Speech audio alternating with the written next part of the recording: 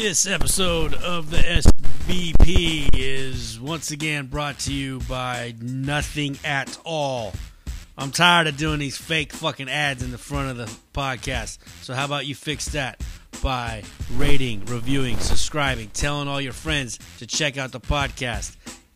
If that happens in mass numbers, I'll probably get some sponsors and actually make some money off of this damn dirty podcast, alright? Help a brother out. Also, music heard on the Sean Boyles podcast, not necessarily under my license. I don't have the rights to most of it. Some, a little bit, but no. Other than that, you dirties, let's get on with the show.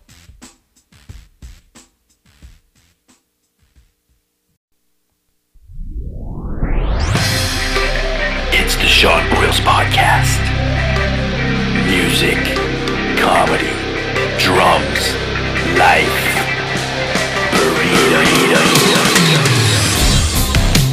It's a smoky air and fire kill the COVID. That's all I want to know. What's up, dirties? It's your dude. It's me. Welcome to the podcast. I am Sean Boyles.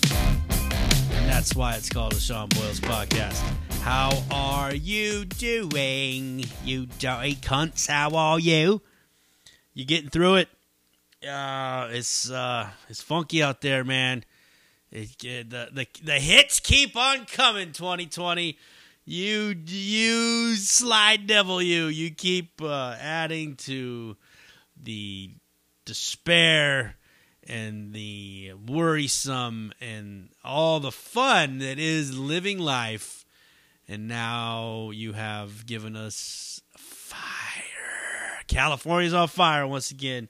And it sucks. It fucking sucks. The air is terrible.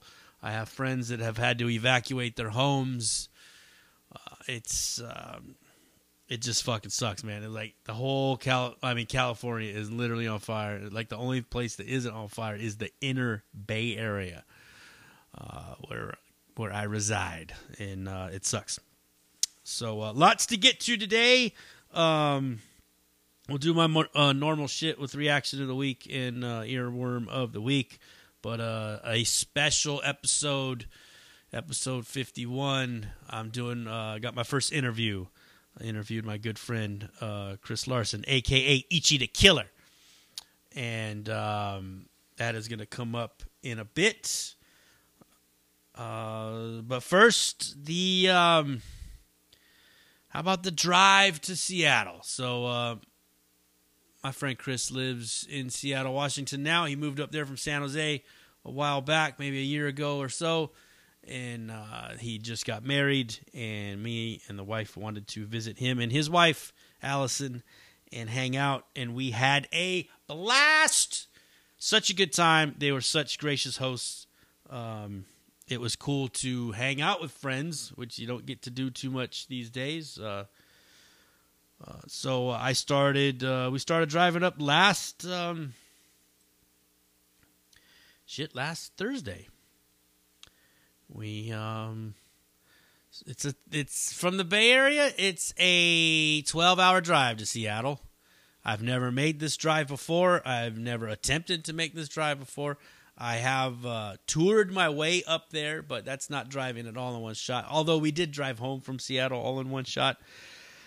It didn't seem as gnarly as it did when I was actually doing the driving as I had to do this time. But it was rad. It was we drove up. We started Thursday night in the evening, and we got as far as Redding, California, and took shelter for the evening. And then woke up the next morning kind of early and started heading out, and that's when it starts getting to look really nice. Once you get up above Redding, you start getting into the Mount Shasta area, and there's a lot of trees.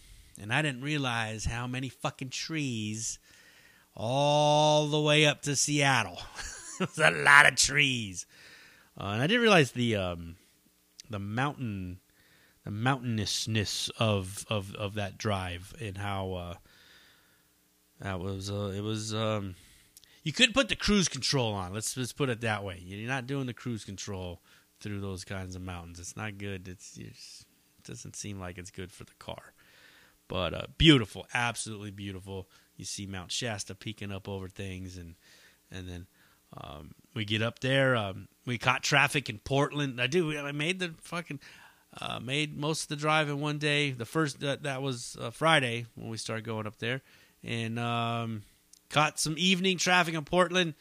Most notable, as we're sitting in traffic, a man on the side of the road on his 10-speed on the highway, going faster than the traffic is because there is traffic and we're kind of stop and go. And this man is going for it. He's doing it. He's going through it on his 10-speed, carrying a giant bag of recyclable cans. A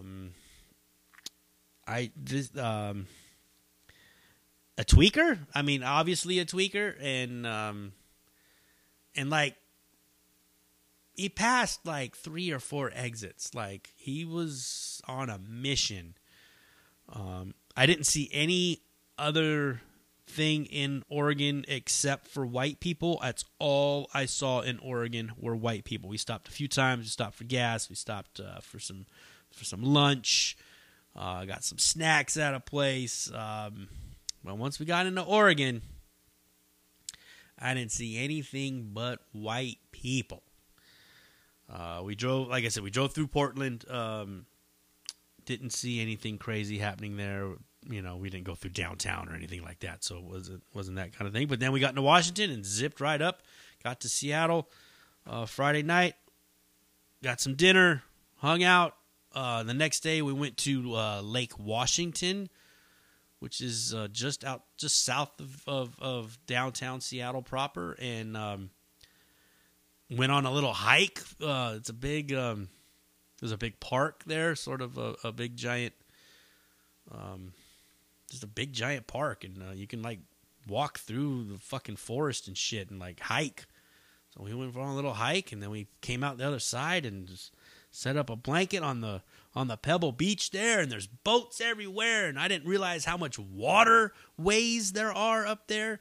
Tons of boats, tons of waterfront property, and there was a section of this lake that was packed with boats all rafted together, people jumping off the boats. It was like fucking spring break Lake Havasu. I mean, it was going the fuck off. But it was great to see people having a good time, enjoying the amazing weather that Seattle was having. I joked that we brought the good weather with us from the Bay Area because it was the 1 week of the year where they actually get some nice weather in Seattle. I mean, like exceptionally nice. Like it was hot outside, and they were kind of tripping like how hot it actually was. Felt like a normal Bay Area summer day as far as I'm concerned, but it was great. And then the next day we went to Whidbey Island, and tiny little small towns on this little island in the Sound, Puget Sound, and just kind of tripped around there, checked out little downtown, little tiny downtown. Had a really good lunch at a place, and went looking for an actual beach, but it's kind of hard to. I guess they had never really explored any beaches up there, so we didn't really know where we were going. So we found one that seemed like it was going to be cool, but it was kind of nappy, and there was a lot of people, and it was just like, eh. But and then you gotta take a ferry to get on this island. So you drive across a bridge, or you drive into the thing, and you get on a boat. You drive your car onto a boat, and you take the ferry, and it was cool, man. It was a cool weekend. And then we did the little interview with my man, which we'll hear in a little bit. It was really cool, man. It was really cool weekend. I was glad to make that drive so the wife could see another part of the country and see all the trees. In fact, I was going to come down, so I went up Highway 5 and I was going to come down 101 and 1. And like try to go through the redwoods and shit like that. But she had kind of mentioned, she's like, yeah, I'll be if I don't see any more trees, I'm good. It's basically what she said. She's like, I don't. I said, you want to see the redwoods? She's like, yeah, I don't know if I need to see any more trees. I thought that was pretty funny. But a good trip, and I was glad to hang out with my friends. And Seattle's pretty fucking cool. We did go through downtown Seattle. We looked at the Space Needle, which my wife affectionately called, what's she called? A space colony. She couldn't think of what it was called, and I was kind of taking a nap, and she kind of woke me up. She said, "We're gonna go see the space colony." I said, "Oh, you mean the Space Needle?" "Oh yeah, Space Needle." It was super cute and super funny. So we checked that out. We didn't go in it because there seemed to be a lot of sort of touristy. But then we kind of drove around like downtown Seattle. The place is a fucking ghost town. Nothing going on down there. Just nothing to be seen. Protests are not happening. Places are boarded up. It's kind of a scary sight to see a very large, major metropolitan city of the United States to be reduced to not much happening. So there's that. That was fun. And even they had said they hadn't been. So they live in what's considered West Seattle, but where evidently they live across the street from like I said, I toured up there and played there one time, and this little cafe that we played at, that Zed played, my man lives across the street from it. It was pretty trippy. I was like, that's the place we played as we're driving, destination in 300 feet or whatever the fuck it said. Like I'm looking at the map and I'm gonna go around a little block and I'm literally passing this cafe that we played at that we were way too loud to be playing in. But that was cool. Just I was kind of in an area that I'd seen before, but at the same time, you got people that have been living there for a year and they get to take you around to all kinds of cool spots. We had great food the whole time. The wives made dinner on the Sunday night. Then I turned around and drove back. We drove back, got up early Monday morning, and we drove back, and that was great. However, it was fucking brutal. We left at about 6:30, maybe. It was close to 7 by the time we left their house, and we drove for about an hour, got breakfast in... actually, I don't even think we drove for an hour. Tacoma's the next city south of Seattle, and we're there pretty quick. So we got breakfast there at some little Greasy Spoon cafe, diner, whatever, and then started driving south and kept going south. And it was cool. It was nothing notable until we got to about Redding, just south of Redding, and the sun's starting to finally go down, and we see some pretty gnarly clouds and start seeing lightning just shoot all through these clouds. So the sun's going down. It's sort of red and eerie looking. And there's this huge thunder clouds above us. And we're just seeing the lightning just flash through it. And, it's kind of, as you're driving, you get south of Redding, it kind of opens up. And you can see, as most of 5 is, which I didn't realize how much farmland is on either side of 5. I mean, I know there's a lot of it here in California, but goddamn, it's farmland all the way up. You get into Oregon, and it's the same thing. It's more farms. There's just more trees around it, and it's just farmland. Like Farm 5, I'm calling it. Farming 5, Highway Farm 5, Highway 5 Farm, Farmy 5-0. I don't know. There's a lot of fucking farms on Highway 5. How about that? And it was cool to see that, but as we're driving, like I said, we're driving south and we're seeing this lightning all happening, and something major kind of slammed down that looked like it was a good clip away. As we got to where it looked like that lightning had struck, there was a nice little red glow coming from a field that was on the side of the freeway. I think that lightning that we saw, I think it touched down and caused a fire. And I didn't really think anything of it because, I kind of had checked social media a little bit, and I had texted my mom over there. She said, "Oh, it's raining and thunder here." That was Sunday morning. But we're seeing this Monday night, so there was more thunder to be had, more lightning to be had, I should say. And well, I guess if there's lightning, there's thunder, right? That's how that works. So it was just a crazy drive, and then now the result of that crazy weather is all these fires. So hats off to anybody who's having to deal with that. I hope you're safe. I hope you're okay, and I hope everything's gonna be all right. I hope your house, if you had to evacuate, I hope your house is still standing when they let you back in. Like I said, I've got some friends. In fact, the guys in Zed, a couple of guys. One of them has had to leave his home, and another guy is on standby. So, and the guy I replaced in Zed, the drummer I replaced in Zed, has evacuated his home as well. So, because they're in the Santa Cruz Mountains, those guys, and Santa Cruz Mountains is on fire. So fucking Fresno is on fire. There's places around Los Angeles that are on fire. Fucking everything is on fire. It sucks. Anyway, before all that happened, I had a really, really nice conversation with my man Chris. He has entered in. You can catch him. He has entered the Battle Avenue DJ battle hosted by Cut to Cut. This is an online video viewing DJ battle. There's two categories. There's scratch and there is musicality. My man Ichy The Killer is entered into the musicality part of the DJ competition. He has made it out of the preliminary rounds and is in the finals. I don't know when the finals will be announced, but it's all done by a panel of judges watching these videos. And I think I said on the podcast last time, I watched some of these videos, and I didn't realize there was two categories until we did this interview or a talk.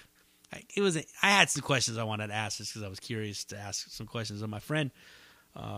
But it was pretty much a conversation. I mean, there's a little bit of an interview aspect to it, but at the same time, I think it was just some couple friends talking and talking about the stuff that we like to talk about. So with that, we'll get to that next. After, let's do reaction of the week. Let's do it now. I'll do it, and I'll do earworm of the week after. After when? After the interview. How about that? All right? Just fucking relax. Just take it easy. Everything's going to be just fine. Reaction of the week this week. The number one song in the country. This is my weekly feature where I, a 46-year-old metalhead, someone that has been listening to hard rock and heavy metal most of his life, that knows nothing about pop music or what's popular on the charts. This is my reaction to the number one song of the country. The number one song of the country this week is WAP by Cardi B and Megan Thee Stallion. WAP stands for Wet Ass Pussy. Now, I have not heard this song. I have heard or seen a lot of people talk about this song. There's controversy apparently about this song. I don't know why. I don't understand why there'd be any sort of controversies about a name of a song with such a wholesome and clean title such as that. I would assume they're describing themselves and how ready they are for the sex. These are just assumptions, and I'm trying not to have any of those as I go into this. But hey, a former stripper doing a song with another woman that is kind of known for being a little crass as well in the musical department. So without further ado, let's... all right, do I have this ready to go is the thing. Whores in this house. There's some whores in this house. There's some whores in this house. There's some whores in this house. I said certified free, 7 days a week. Wet ass pussy, make that pull out game weak. Yeah, you fucking with some wet ass pussy. Bring a bucket and a mop for this wet ass pussy.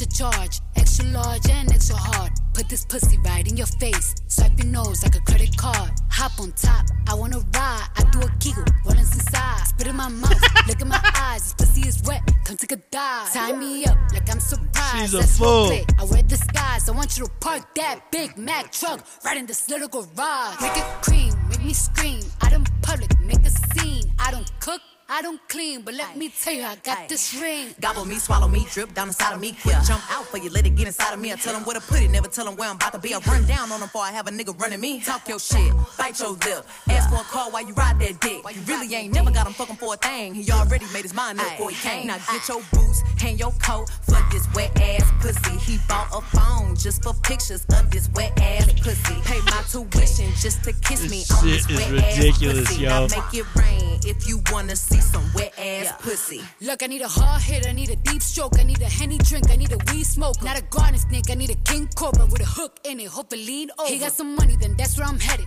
Pussy A1, just like his credit. He got a beard, well I'm tryna wet it. I let him taste it, now he diabetic. I don't wanna spit, I wanna go, I wanna gag, I wanna choke. I want you to touch that little dangly thing that's swinging the back of my throat. My head can misfire, Punani the sunny is going and drying, it's coming outside, yeah. I run on that thing, now the cuz behind me. I spit on his mic and I he tryna sign me. Your Honor, I'm a freak bitch, handcuffs, leashes. Switch my wig, make him feel like he cheating. Put him on his knees, give him something to believe in. Never lost a fight, but I'm looking for a beat. In the food chain, I'm the one that eat you. If he ate my ass, he's a bottom feeder. Big D stand for big demeanor. I can make you bust before I ever meet you. If it don't hang, then he can't bang. You can't hurt my feelings, but I like pain. If he fuck me and ask who's is it when I ride the dick, I'ma spell my name.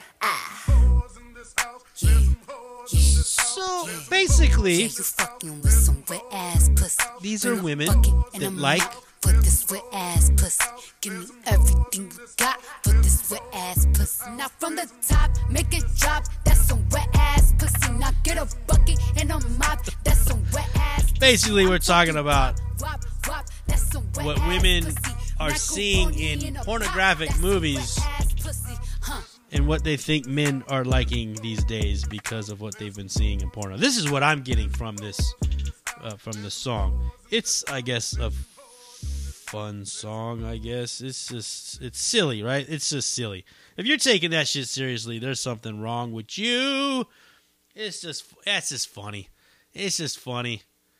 The song's, I mean, what it is, whatever. I mean, it's nothing big deal. But I guess I could see why it's the number one song in the country. People are going to gobble that shit up. It's controversial.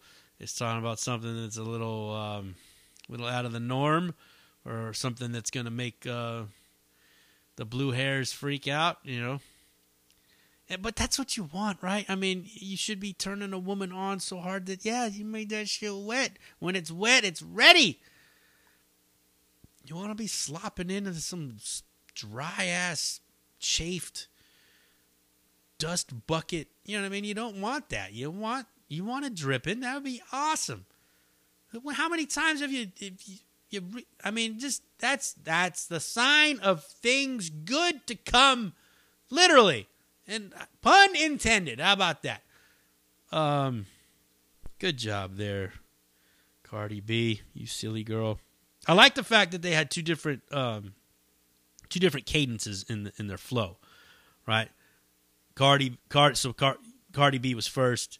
You hear she had a certain the newer modern sort of derived from what the mumble guys were doing. You know, the rhythm in which, in her cadence, what she was doing, her verse. And then when Megan Thee Stallion comes in, Megan,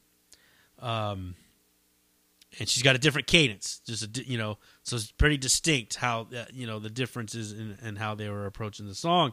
And that's cool. That's showing some diversity, showing that they got skills on the MIC.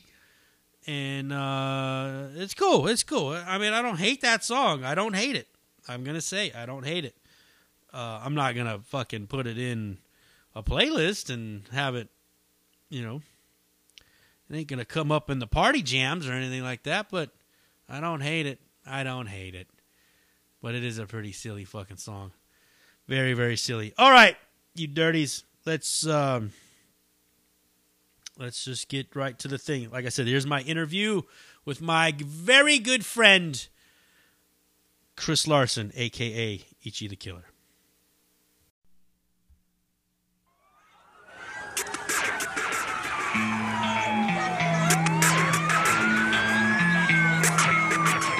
we are. My first interview with somebody. I didn't realize in my first interview with somebody that I was going to have to fucking go all the way to Seattle to do it. Jesus Christ. But I'm here with my my good friend and former bandmate and maybe possibly bandmate later on. I don't know. Who knows? Definitely. My man, Chris Larson, a.k.a. Ichy the Killer. Hey, what's up? Thank you for doing this, man. Yeah, of course. Thank you for coming up to visit me in these strange times. Yeah, thank you for having us come up. I wanted to come up. You, first things first, you got married last week. I did. Yes. Today's like a week exactly. Yeah. A week ago. Now, you've been with your girl for a long time. Sure. So yes. Getting married at 12 years in doesn't. No, it's criminal, I would say. Yeah. But it's cool because you find that things you do things when they're right to do things. You don't fucking do shit all willy-nilly. Yeah. Tell me how that went. Like well, you tell the story, but I know that you kind of maybe had the idea to do it, but you waited to do it till you got up here. So maybe talk about like that process and why the fuck did you move up here from San Jose in the first place? Okay. I guess it's just asking someone to move with you like far away from where they've grown up is a big ask, and ask that I wanted to give an equal commitment. Okay. As far as marriage goes. Sure. So, if you're down, I'm down. I had to at least, put up or shut up in that sense of the word. And it was just, I don't know, like things were very, I don't want to say stagnant in the Bay for me personally, but I was just ready to check out a new scene. And fair enough. it's kind of like there's different phases in your musical career as well. Okay. And there was the end of one, and I was looking to doing something on my own, I guess. I was always, as a DJ in a hip hop group and in a rock band, you're playing the backbone kind of character in a lot of things, and I definitely wanted to be in a little more control of what I do in my environment and manifest like my things that I wanted to do creatively. Did you think that wanting to do more creative stuff, this was the place to do it, or I just needed to be away from. I need to get out of my comfort zone and have a place to think and have a place of like tranquility. Okay. And for that to happen, I needed to have like my family close to me, which is a big reason why I moved out here.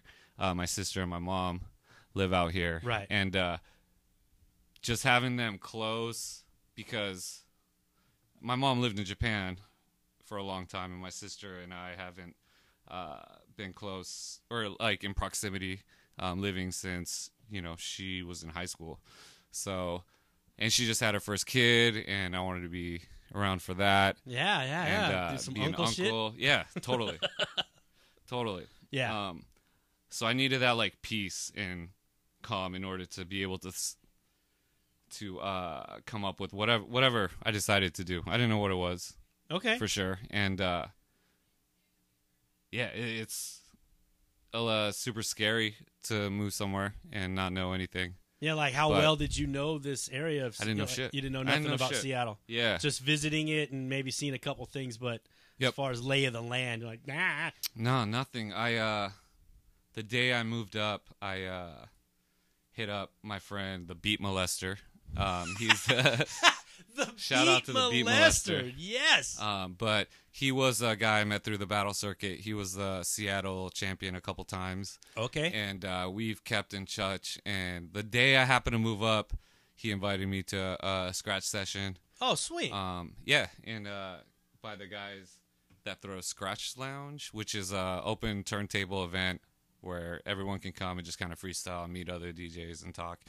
And yeah, I went there, and they were so cool to me and took me in, and yeah, it showed me around, or introduced me to a bunch of other DJs in the area, and they made me feel like super welcome. Right away, first day one, you're it was plugged crazy. in. Yeah. Plugged into the scene that you more or less want to be plugged into. Sure. Or at least with like-minded folks, and yeah, that's cool. No, that's awesome. Yeah.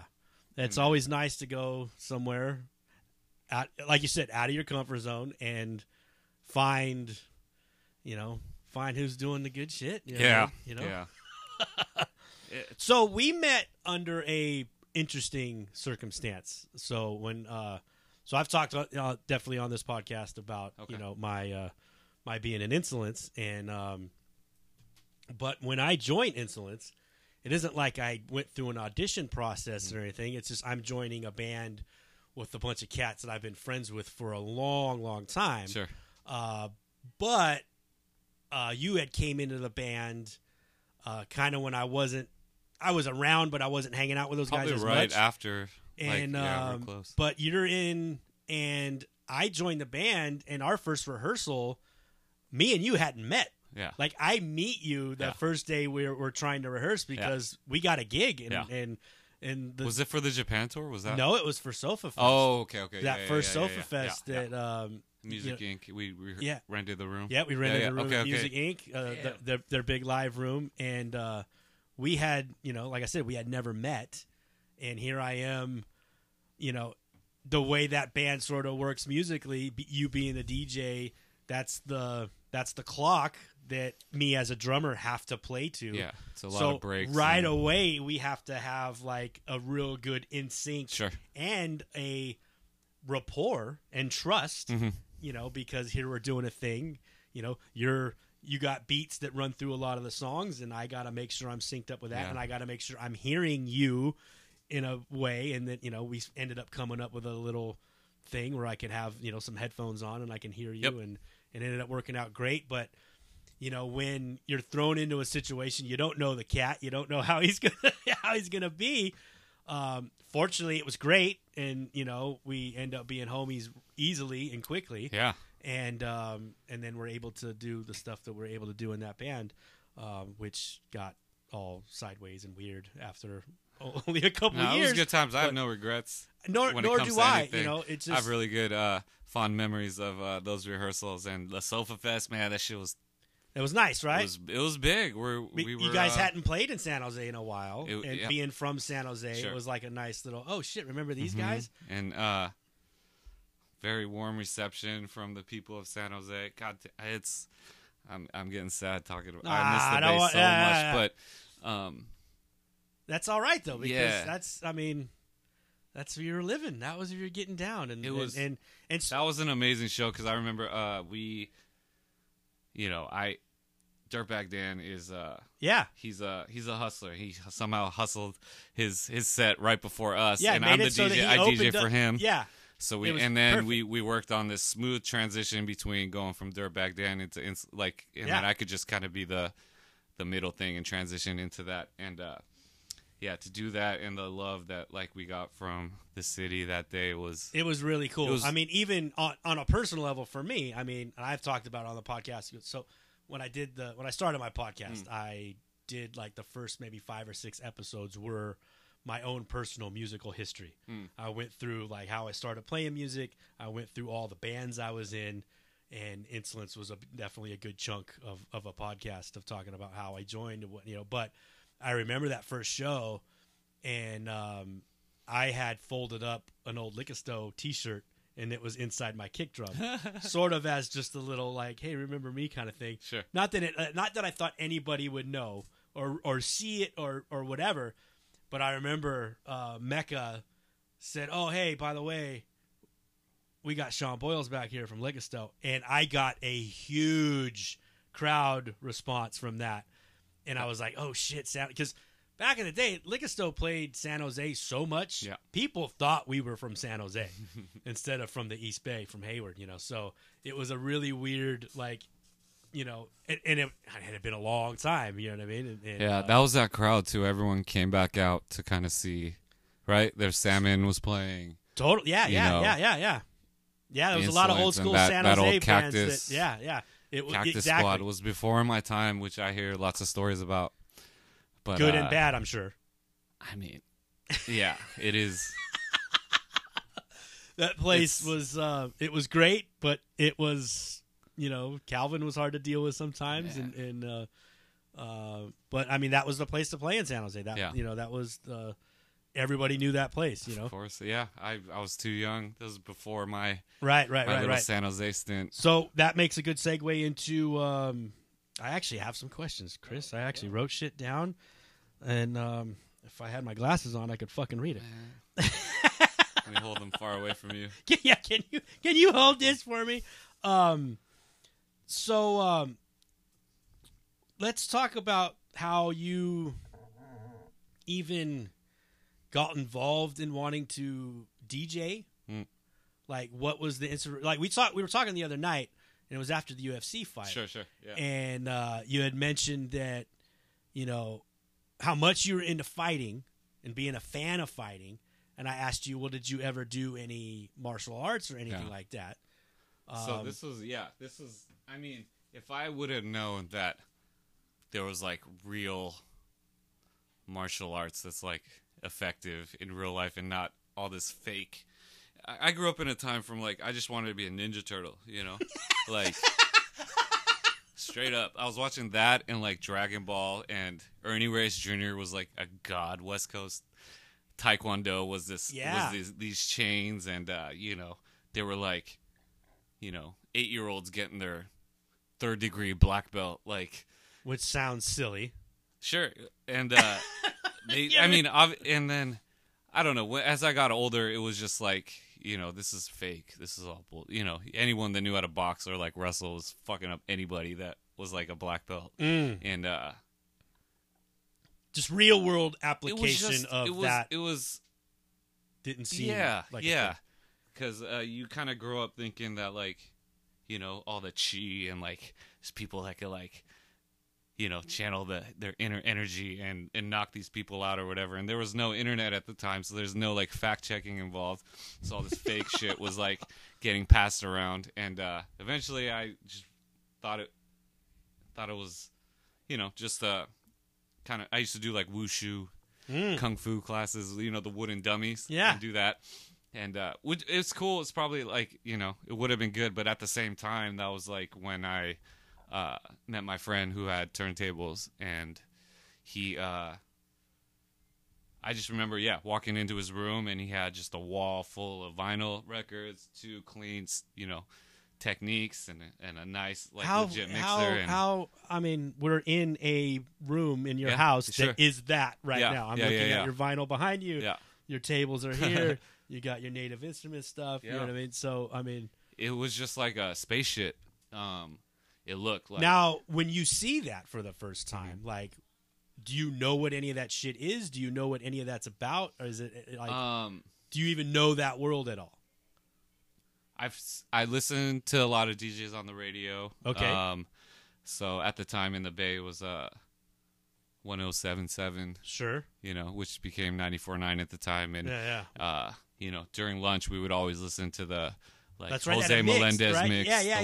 Yeah. Jazzy Jim would do the 5 o'clock traffic jam, and these guys were gods. They were just so the Bay Area kind of style was they would have 3 turntables. And they're just running like, beat matching. Exactly. They're just mixing at that point. Yeah, right? but like, there were dudes that could cut, but it was like really. They didn't. I don't remember hearing that too much on the radio. It was subtle because one time when I was in like my junior year in high school, there was this thing. It was just like Jazzy Jim and Jose Melendez are gonna battle. I was like, what the fuck? Like the two, like the 5 o'clock DJ versus the lunchtime DJ. Okay, they were gonna have like a battle. And there's like, we're going to air it this night. And me and a couple of my friends, we just like cut class. And we got back in the car. We're listening to these guys. And they're just, it was so dope. It was the first time I really heard like beat juggling. Really, what they were using that Al Nafish break record. It's time. Right. Oh, the old school.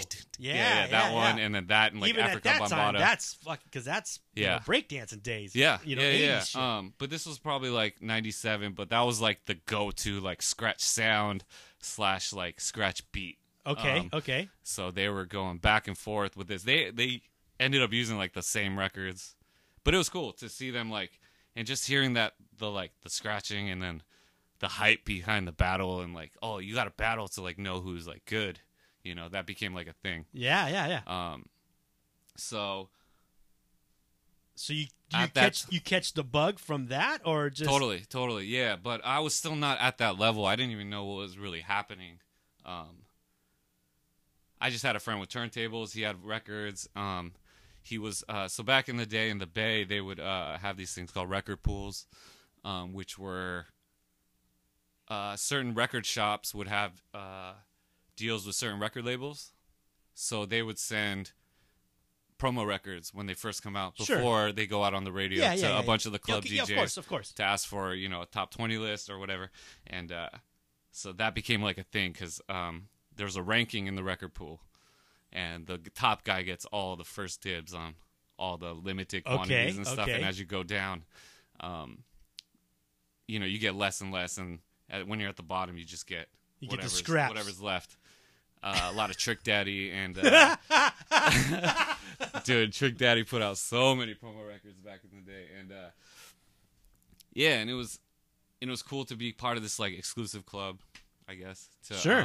To get all these promo records, and you work your way up the rankings by getting more mobile gigs, or which is like proms and junior high dances and stuff. So you did a lot of that shit? Yeah. So when I started, with my friend DJ Atomic at the time, he was keyed in with all these record pools and these other mobile companies that were just ripping young kids off, which was seriously, we'd play like a prom and get like 50. We'd take everything, sounds, lights, all records, like 7 crates of records. Like, just like a band, you got to take the whole fucking gig. If the club doesn't have it, you got to take it. Yeah, and we're doing that. And are you Ichy the Killer at this point? No, I didn't even. You're just Chris? No, DJ Chris? DJ Sushi. You fucking dick. Look at you stretching the whole like. Let's reach deep into. I cut it up raw, dog. Ah, he did not. Ah! That's Come on, so fucking tight, dude.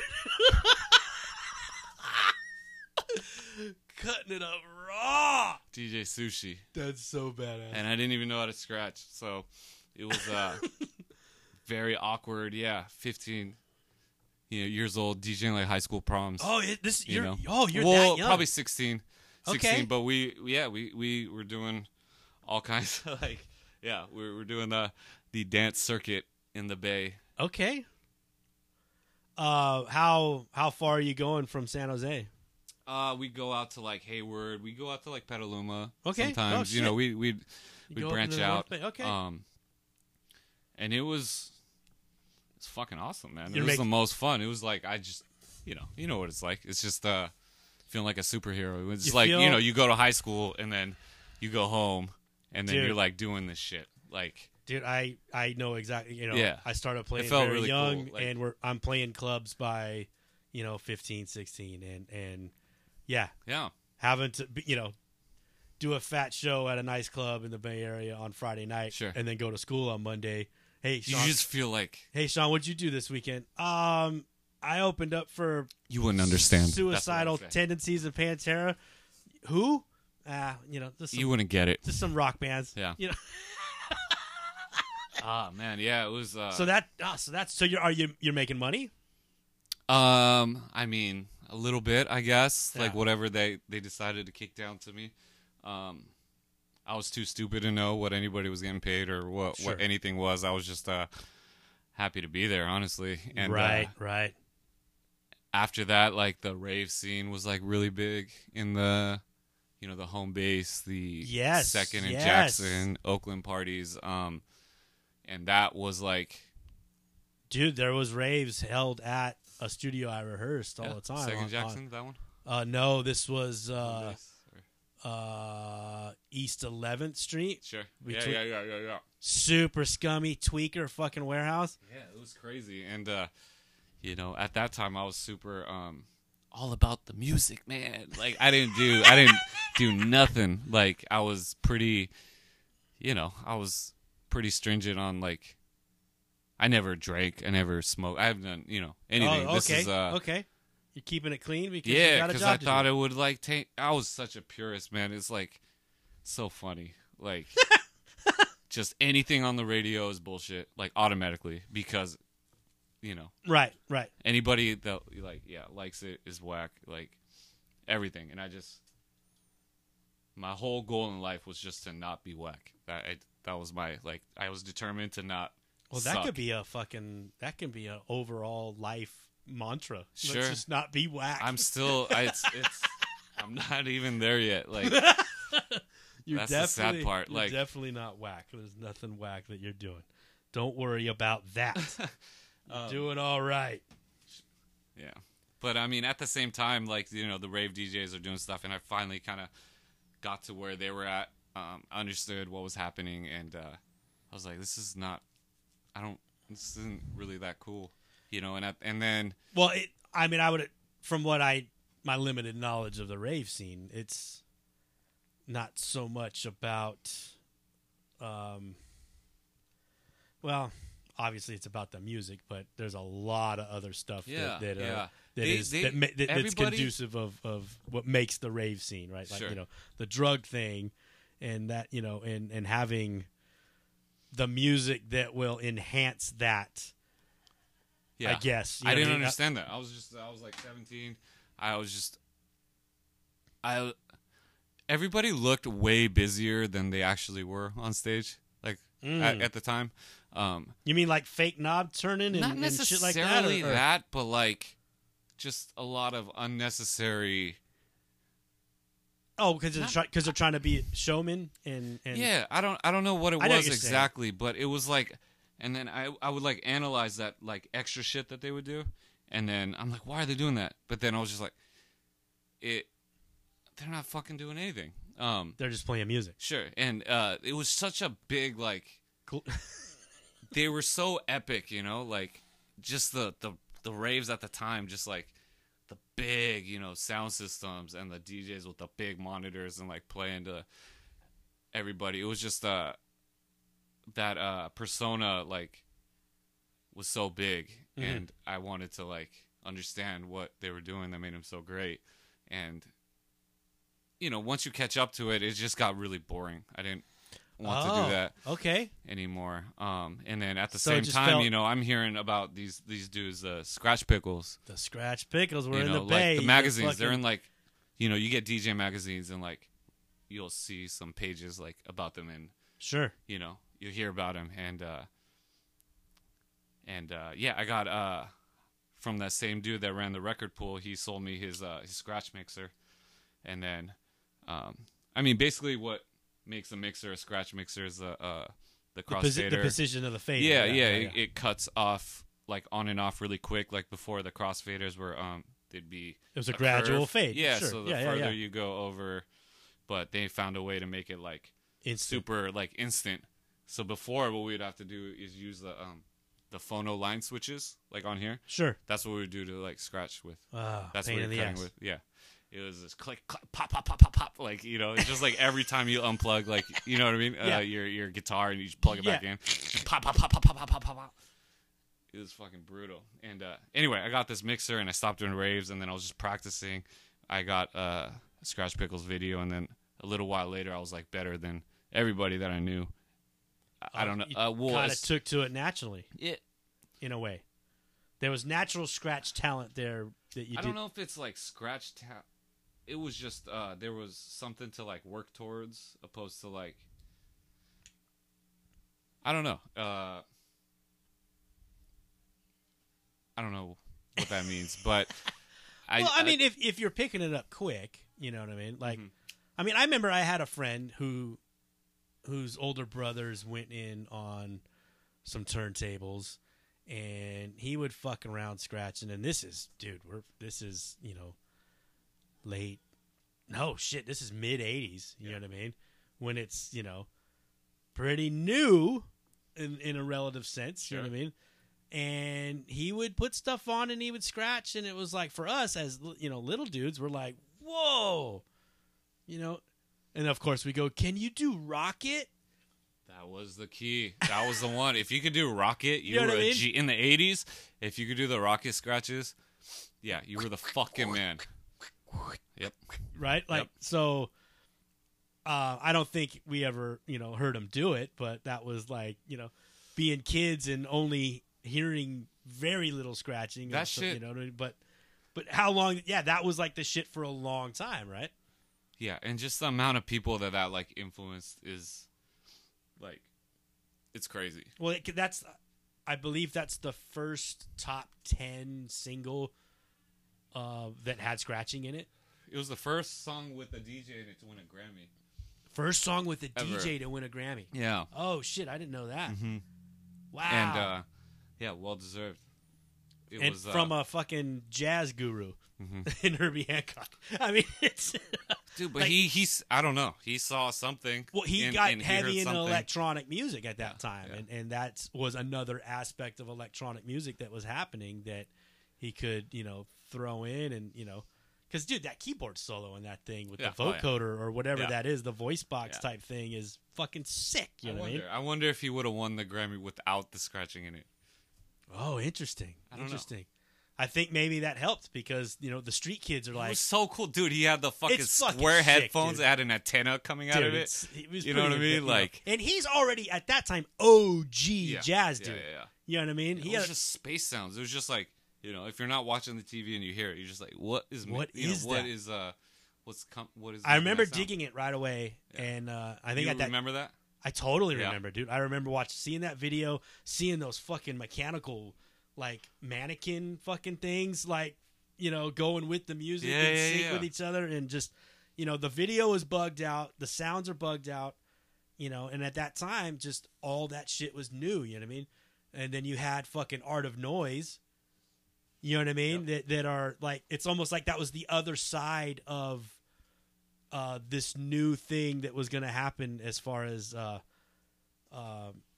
using pre-recorded stuff, using samples, and then eventually like the DJ world and that world start to Yeah. sort of mash. And that's, when I hear you do what you do now, like those two worlds are, they're one and the same. Hopefully. You know what I mean? Hopefully. That's the goal. Oh, that's to there. make It's it there. seamless. Case in point, like right now, you are in a competition. I talked about it when on my last podcast. I was like, "Hey, I'm going to interview my friend Chris," Oh, and okay. he just entered this thing. I don't remember what it is, so I can't have you check it out. So maybe explain to the folks, all 10 people that check out my podcast, what you've entered in. You're in the. I know you're in the finals of this thing, but Sure. It's by this company called Battle Lab. They're doing an online video competition. Battle Lab online video. Okay, So Battle Lab, it's Cut to Cut is Cut the to name Cut. of the That's the- competition. yeah, that's the- Cut to okay. Cut. right. CUT to CUT 2020 is the name of the battle. But there's two categories. There's a scratching section and a turntable music category. And I entered the turntable music category. And yeah, I'm in the What was the decision to why the music versus the scratching in the two or could you do both? Sure. You could have done both. Yeah. Okay. Yeah. The just straight scratching. So that's pretty much like the guitar solo Sure. of Shredding. yeah, the just shredding solo of- like crazy, and the other one is kind of making like whole songs. I mean, so 2017 was probably like the last time I competed. It was in the DMCs. Yeah, I remember that. Yeah. Yeah, so we did the nationals up in New York. So for people that don't know, the DMC is like the fucking Olympics for DJing, and It was. There's a heavy East Coast sort of heavy favoritism. I remember when we talked about it when it was happening. You felt like, being one of the few West Coast guys that was there that year. Let's just say this: that like you could have the same person battle two people, let's say in the West Coast, they battle each other, and then the East Coast they battle each other. Like you could have a different result watching the same thing. Wow, that's just a fact. That's like I don't think that's not saying anything crazy, but it's not saying anything crazy, but it does lend itself to what standards of DJing are favored. You know what I mean? Or what aspects of DJing are favored on one coast versus the other. You know what I mean? Sure. You would think there'd be just a general consensus of being into this, especially that we're 30 years into, if not longer, of turntablism. You would think in that time it would have reached a standard and not have this coastal biased. I mean, the problem is it's not like a sport. There's no like baskets. There's no you can't have knockouts. Right. Like, right. And I don't know. So after I ended up competing, there was like nothing I could take from it. Like I didn't know what I was supposed to do to like improve at that point, because I don't even know. Like you can watch, there's a video online, but I tried to cater to like a New York crowd for that. In my opinion, like in my own way, like that's what I thought like New York kind of wanted. And then it was, I can't watch the video anymore. It just doesn't, like, I don't like feel like it was, obviously it wasn't me, because I'm trying to do something for. You're catering. You have to, right? Like you cater your regionals differently than you cater for the nationals, and you have to like know. I mean, you have some time to work on like your finals, but a lot of people don't change them from the regional to the nationals because they do the same routine. Some people do, but you shouldn't, because no, you shouldn't. A regional routine, like a lot of times, is not good enough to win a national routine, and then even the worlds, you kind of have to flip it a little bit, but yeah. But like I said, I finished, and after seeing everything, like I didn't know what was what anymore. And then I just realized that like art competitions are stupid. Like there it is. How do you, like how do you? It doesn't matter. Like, what do you mean? What's better? Like, why is that better versus why is that better? Sure. Like what's better? Faster? Not faster, right? Scratching faster obviously isn't. I don't know. Like depends on who you ask, I guess. For example, I watched the current thing that you're in now. Sure. You entered the musicality version, and at the time when I watched like a good chunk of these videos, like we just had the YouTube on and it just started clipping through all of them, and I saw what you did, which was very, very musical, utilizing your stuff and the little that I know about the mechanics of what's happening there, I could see you hitting the stuff on your little. Did it kind of make sense? It absolutely made sense. You know what I mean? Because you're hitting the thing, and you're like, okay, that note changed when he hit that, and he's wiki and over that. But then he hit it again, and it changed the pitch again, and he's still kind of scratching over that. But each time you're hitting the pad, you're actually making a little melody, and I was like, okay, But then I saw other cats playing a fucking I hate to say, a whack fucking beat that was super simple, not really thought out at all, and scratching ridiculously over some of it, like wowingly scratching. I mean, just for the everyone, like the rules were super vague on the competition. Okay, they were just like the turntable music competition. They're like the only rule is like you have to use at least one turntable. Like, that's the only rule. And like they essentially kind of opened it up for people to do all kinds of like. Some people took it as to do like a straight DMC style routine, but that's not like the category. Like their routines were like really good, but some people were doing like, like battle routines when it's a song competition. By having a song musicality sort of competition versus a scratch competition and having two different categories, in my mind, it would lend itself to, of course, being more musical but lending itself to doing more like what, like a Chemical Brothers, Fatboy Slim type of DJ, I put in air quotes, that are not using a turntable necessarily, using a lot of machines to do a lot of stuff. Still cool. You see those guys moving all over the place, making stuff happen. But to keep it DJ, having at least one turntable makes sense. Yeah. And so it's getting,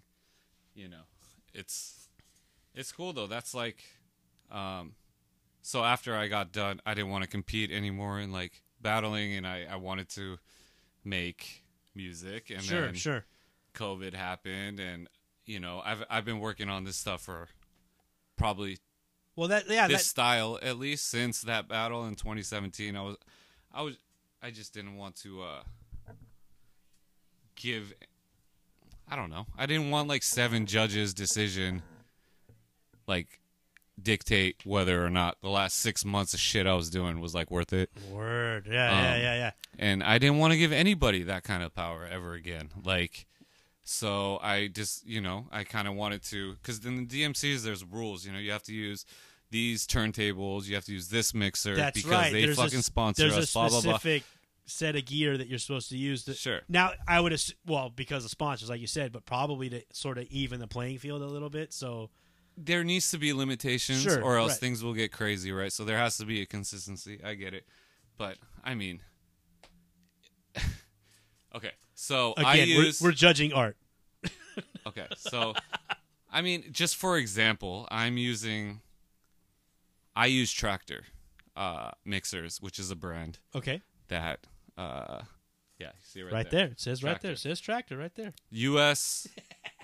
The U.S. DMCs, they were sponsored by the other company. Okay. Whatever. And so I have to relearn my stuff on a mixer of course, that I it's don't like own. if I go play on another cat's drum kit, it's weird, it's uncomfortable, it doesn't work the way I want it to work. I can't use that. Right. I can't. But after the U.S., once it gets to the Worlds, it's another thing. The past couple years, the champions won on a Tractor mixer. Okay.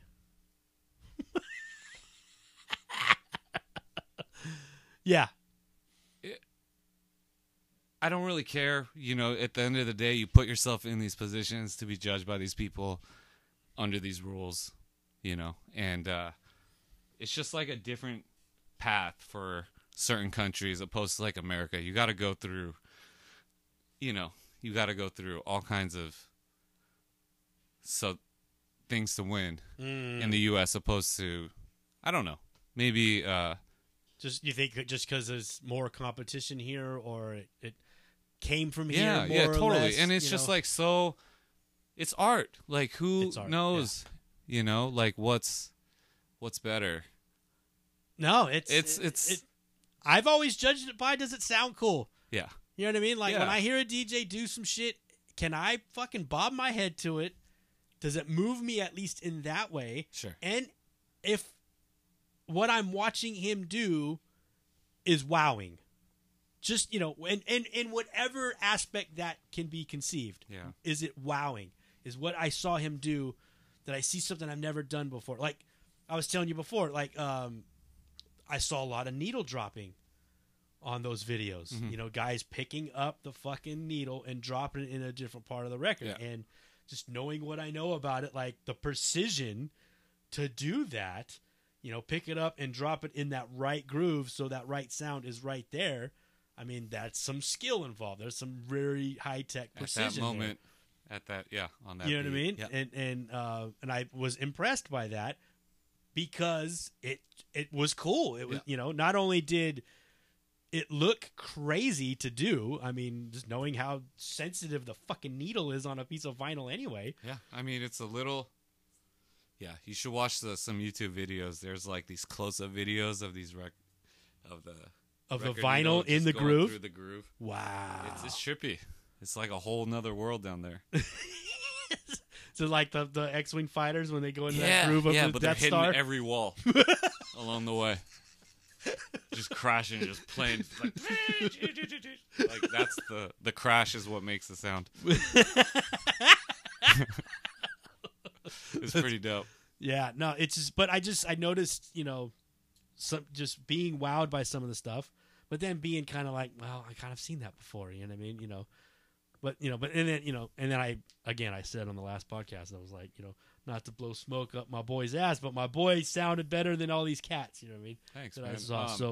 So you've made it past the first round, and how is this judged? Is it it's judged by there's judges, yeah. Okay. From legit DJ judges. type people? Yeah. Okay. Yeah. And they judge it. I don't know. There's the finals that are going to be online live. It's online live. When is that? I don't know the date, but I think it's early September. I'll post something. Maybe you can send me a link. repost something for me. We're doing this Sunday night. This will come out on Thursday. So. Okay. So I think it's like early September, and I just submit a video before that, and they're gonna. So you haven't judge it. You haven't done your video for the next round. No, I haven't. I don't know what the fuck I'm gonna do. I have no Chris, idea. Come on. I'm serious. I'm gonna start. Maybe you gotta pull out some fucking DJ Sushi shit. Just bring out the roots. Go back to square one. Yeah. really. I mean, come at them raw. I mean, shit. Raw cuts, dude. Come on. Maybe that's the ticket to winning this competition. It always was the ticket. It was always there. Where did the name Ichy come from? Ichy the Killer. It was corny. It was like, the Ichiban, the number one in Japanese. That's what Ichiban means. Right. And then yeah. The itchy, like I have an itch. I'm a DJ. I scratch. Started with that. It covers a few bases there.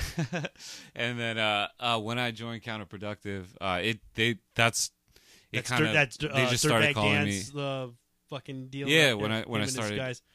Yeah. And then it just like stuck from that weird movie, Ichy the Killer, and it's your names you don't pick your names, like they come, you don't through pick life. your name picks you, or you're not the one. DJ Sushi just wouldn't have. That wasn't cutting it's it. not the same. Yeah, it was. Maybe it was too raw, dude. Nice. Maybe it was too raw for anybody to handle. I couldn't look anybody in the eye and be like, "Hi, I'm DJ Sushi." And then the next question would be, "Why are you Japanese?" That's at least what I would think. Sometimes you're Japanese. Tuesdays and Thursdays. That's funny. So we are in the middle of some weird times far as ever?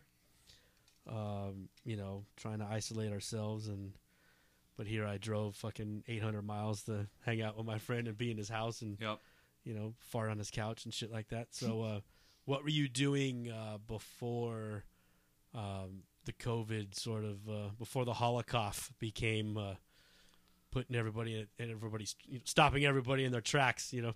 I was working at a restaurant that just opened in January. Okay. And I was getting my foot in the door, hopefully doing some like DJ gigs out here in Seattle. Working those connections that you made when you first moved. Yeah. So I put a showcase together at the Scratch Lounge on March. You put something together? Well, I mean, I asked them if they'll let me showcase at one of their events, and they allowed me to do that, and that was March 5th. Oh yeah. So that was like pretty close to to the when end. shit starts shutting down. Yeah, I did my last comedy gig on the 12th, and by like what, the 15th, 16th, things were. Now, how was it up here as far as like shutting down versus? If I felt like California shut down first, but I thought I remember hearing a thing that Seattle jumped on it maybe a little bit before like the Bay Area did. I would like to say that was true. I guess. Well, they told I was working at my restaurant like pretty much till the end. It was probably like the 28th of March, like around then, when it was all just like to go. Oh, it was already to go stuff at that time. Okay. Yeah, and then we were. I mean, I don't even know what the fuck has happened since like March. Like that's it. Like my mind goes blank, and it's all like you've gotten married since then. Yes, yeah. So that was fun.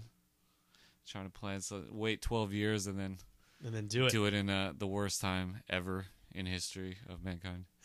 Well, that's part of the reason why I wanted to come up and hang out with you, because you were supposed to have the wedding in San Jose, and the Holocaust fucking put that in check, and so you just stayed up here and did it on a.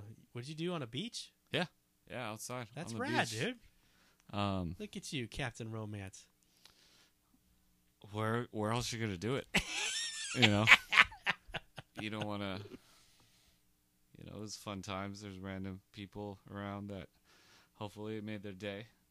Oh, it wasn't like a private beach. It was a public beach. Oh shit! Yeah, there's a little corner on there, and we just put a carpet down. My sister got there early. Kind of reserved a spot for us. Oh, that's rad. Yeah, dude, anything to be happy about, like, do it right now. You know. Yeah. Like, don't wait for any excuse to do something that makes you feel good. You know. Yeah. Like you could. I don't know. We want to have a big wedding and do everything with. Of course, you want the people, homies there. You want yeah. everybody to have a good time, but but again, everybody gets that too. Everyone's like, "Well, fuck, we can't really do that." So, and it sucks, but sometimes you gotta just You make it work. Yeah, keep it small, and after you guys leave, I'm getting tested because you're dirty ass bastard. I'm smelling this mic right here, and I'm like, that's your mic. Oh. So. Are you sure? I asked you. I forgot a second mic like a dumbass, and you had one. So that's all. That's whatever funk is on there is all you, brother. Yeah. Yeah. No, a friend of mine said. He said. Have you been tested? I have not, swab? but my wife has. Yeah. But a friend of mine told me, he said, "Yeah, catching COVID's like 5th or 6th on the list that I'd be worried about catching from you." These are my friends, Chris. These are the homies. Well, Chris, I'm glad I could come up and hang out with you for the last couple of days. Your hospitality has been amazing. Thank you for showing me around Seattle yesterday and today, and it's been rad. And good luck in the where can folks find you on the interwebs and social medias, and where can they find this competition? I'm only on Instagram. Like I deleted everything else. Okay. Ichy The Killer at Instagram. Okay. Follow at Battle Av on Instagram. Okay. And wish me luck, because I don't know what the fuck I'm gonna do. You know what you're gonna do. I have no idea. I really don't. How long? Kind of freaking out. Like I said, today is Sunday. When do you have to have a new routine in by? I don't know. I'm gonna try to be done by Friday. Okay, that's my goal, because I want to go on a fake or a little honeymoon. Oh, awesome! So you get this thing done, go on a honeymoon. Friday. Yeah. Well, good luck to you, sir. Thank you. I think you will do fine. Do you know the other cats that are in? So, yeah, I do. Well, not all of them, but Selly from Portland. He's amazing. He's really good. And Cut Class from the UK. Okay. Yeah, those guys are dope. Is there any? I mean, do you look at these things like you know, like fuck, I gotta sweat that dude. He's badass. No. Or No, it's you just- music. you It's a do your music thing. Competition, you know. So you It just do doesn't your feel thing. Like, and it's a video. Like, it's a lot more pressure when you have to do it like live, you know, in front of like Sure. hella people, and there's 200 people, whatever. you're sending in a video, so you can do multiple takes. You can, you know, take your time, make sure it sounds exactly. I don't do that. I'm one take. Sure, you're a one take Jake, just like I always am in the studio when I lay down my drum tracks. Yeah, of course. That's, I mean, Every time. that's how it goes. That's how 90% of the time. when you're this good. Oh man. This is Awesome. Thank you, Chris. Thank you for having me, and thank you for. Anytime, brother. Shout out No Loshi Clothing. Oh, well, hey, thank you. Shout out. No Loshi Clothing's my wife's Etsy and Instagram page. If you want to find some cool Japanese clothing and masks. Yeah, and, I got my mask. thank you Got me for. too. That's awesome. But yeah, man. Good luck in the cut to cut. Thanks, man. And Yeah. I mean, I can't imagine you not doing well. What's the winner get? Like a vinyl. They're gonna put out a vinyl with some of my tracks. Oh, rad. Yeah. So that's cool. That is super cool. Yeah. Like international distribution or I don't really know, and I don't really care. Never did it for, you know. get it out. It'll be cool. put it to- online, whatever. Is it No, like it'll a be a whole- real live vinyl though. So Is you this- gotta buy that. Is that like a licensing thing too, or how? There's a lot of this thing you don't know about, Chris. I don't know. Yeah, I don't know. I have no idea. I think it'll be. Yeah, I don't really have a lot of like vinyl records with my music on it. So this will be a anybody that will press okay. that for me and put that out. That sounds. This cool will be with a me. little foot in the door to maybe get a little bump up in level, right? Yeah. This is a boss you need to beat at the end of the video. Yeah, at the it's end just of the kind level. of justify, that I'm not competing anymore and I'm making music and it's actually cool. And I'm going It's a in the nice right little direction. segue into Yeah, hopefully. getting out of competition and By competing. into being a musician more. Hopefully. Yeah. Yeah. I would love that. That is my No, goal. that's dope. I think that's I think that the DJing sometimes, maybe not so much anymore, but in the past has been sort of looked down from the nose. You know what I mean? No, Sort absolutely. of thought, I mean, I'm the DJ in like a rock band, Sure. That's like Well, there's a just a stigma against that anyway. But at the same time, sucks, man. there Yeah. is a there's the musician that doesn't look at DJing as a legitimate form of musical expression, and I think with the tools that are available now for you guys, I think a lot of that shit is getting shot out of the water. You know what I mean? Like, you're in a competition where musicality is what they're looking for, and I think you're actually it's a tune that you, Hey, no, you I came learned up from with, all my friends like you too, Like I Oh, learned things about rhythm and obviously putting records together and building songs. yeah. And, yeah, it's all my friends, like the whole thing. The is whole what helps me, enchilada, Yeah. the whole banana split, the whole kit and caboodle. What the fuck is a caboodle? Anyway, Chris, thank you for chatting with me. Anytime, And brother. I think our wives are making dinner for us. Let's fucking do that. And thank you. Thank you.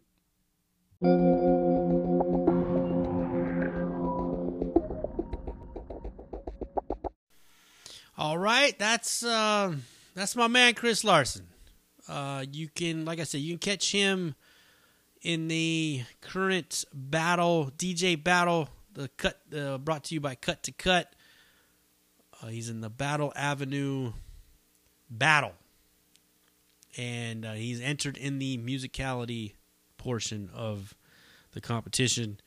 Which he probably could have won the scratching, too. That dude's scratching is unbelievable. It's so smooth and so fast and just clean as shit. But as he said in the interview, he kind of doesn't want to... He wants to branch out. He wants to be musical about his turntablism, and another thing I can greatly respect about my man, my friend. All right, let's get out of here. This is due to the interview podcast a little longer than normal, but hey, that's how it goes. Earworm of the week. Earworm of the week. I heard this on the drive, and as I got back to work on Tuesday, the song has been stuck in my head ever since. And a reverence for the singer of this band, as he had been in many bands as well as solo. My man Ronnie James Dio. My very first concert was Dio in 86, 87, whenever that was. And ever since, he holds a very special place in my heart. And this song was stuck in my head, and I was reminded by something I had heard in an interview. They were commenting on how pleasant Ronnie James Dio was to the fans all the time. He was known as a very, very exceptionally nice guy. The greatest voice in metal ever, and on top of that, the nicest man on the scene.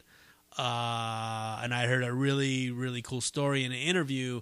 They were asking him, how he came to be so sort of gracious to the fans and so nice. And he said, I learned everything. I learned what I learned by watching Ritchie Blackmore and what not to do in terms of how to deal with the public. So literally, Ronnie James Dio was so nice to everybody because it was reaction to how shitty Ritchie Blackmore was to people. So just a little tidbit. Anyway, thank you for checking me out. Thank you for you can follow Ichy on find him Ichy the Killer on the Instagram. That's the only social media he's on. But thank you for checking out the podcast. Rate, review, subscribe, donate, send me money, shake my hand, give me a hug, send me good vibes, check my oil, rotate my tires, do whatever you got to do to support the SBP. It's greatly, greatly appreciated. I got some friends that are doing a podcast, and they got a Patreon, and they're like fucking knocking it out of the park. People donating money to them all the time, and they make songs for them. Is it because I don't make songs for you people? That's why you're not donating? I don't know. I'll make a song. No, I won't. Anyway, Earworm of the Week is Kill the King by Rainbow. Ritchie Blackmore's Rainbow. But it's fucking Rainbow featuring the badassery of Ronnie James Dio. Thank you, folks, and keep it dirty. Be good. We'll catch you guys later.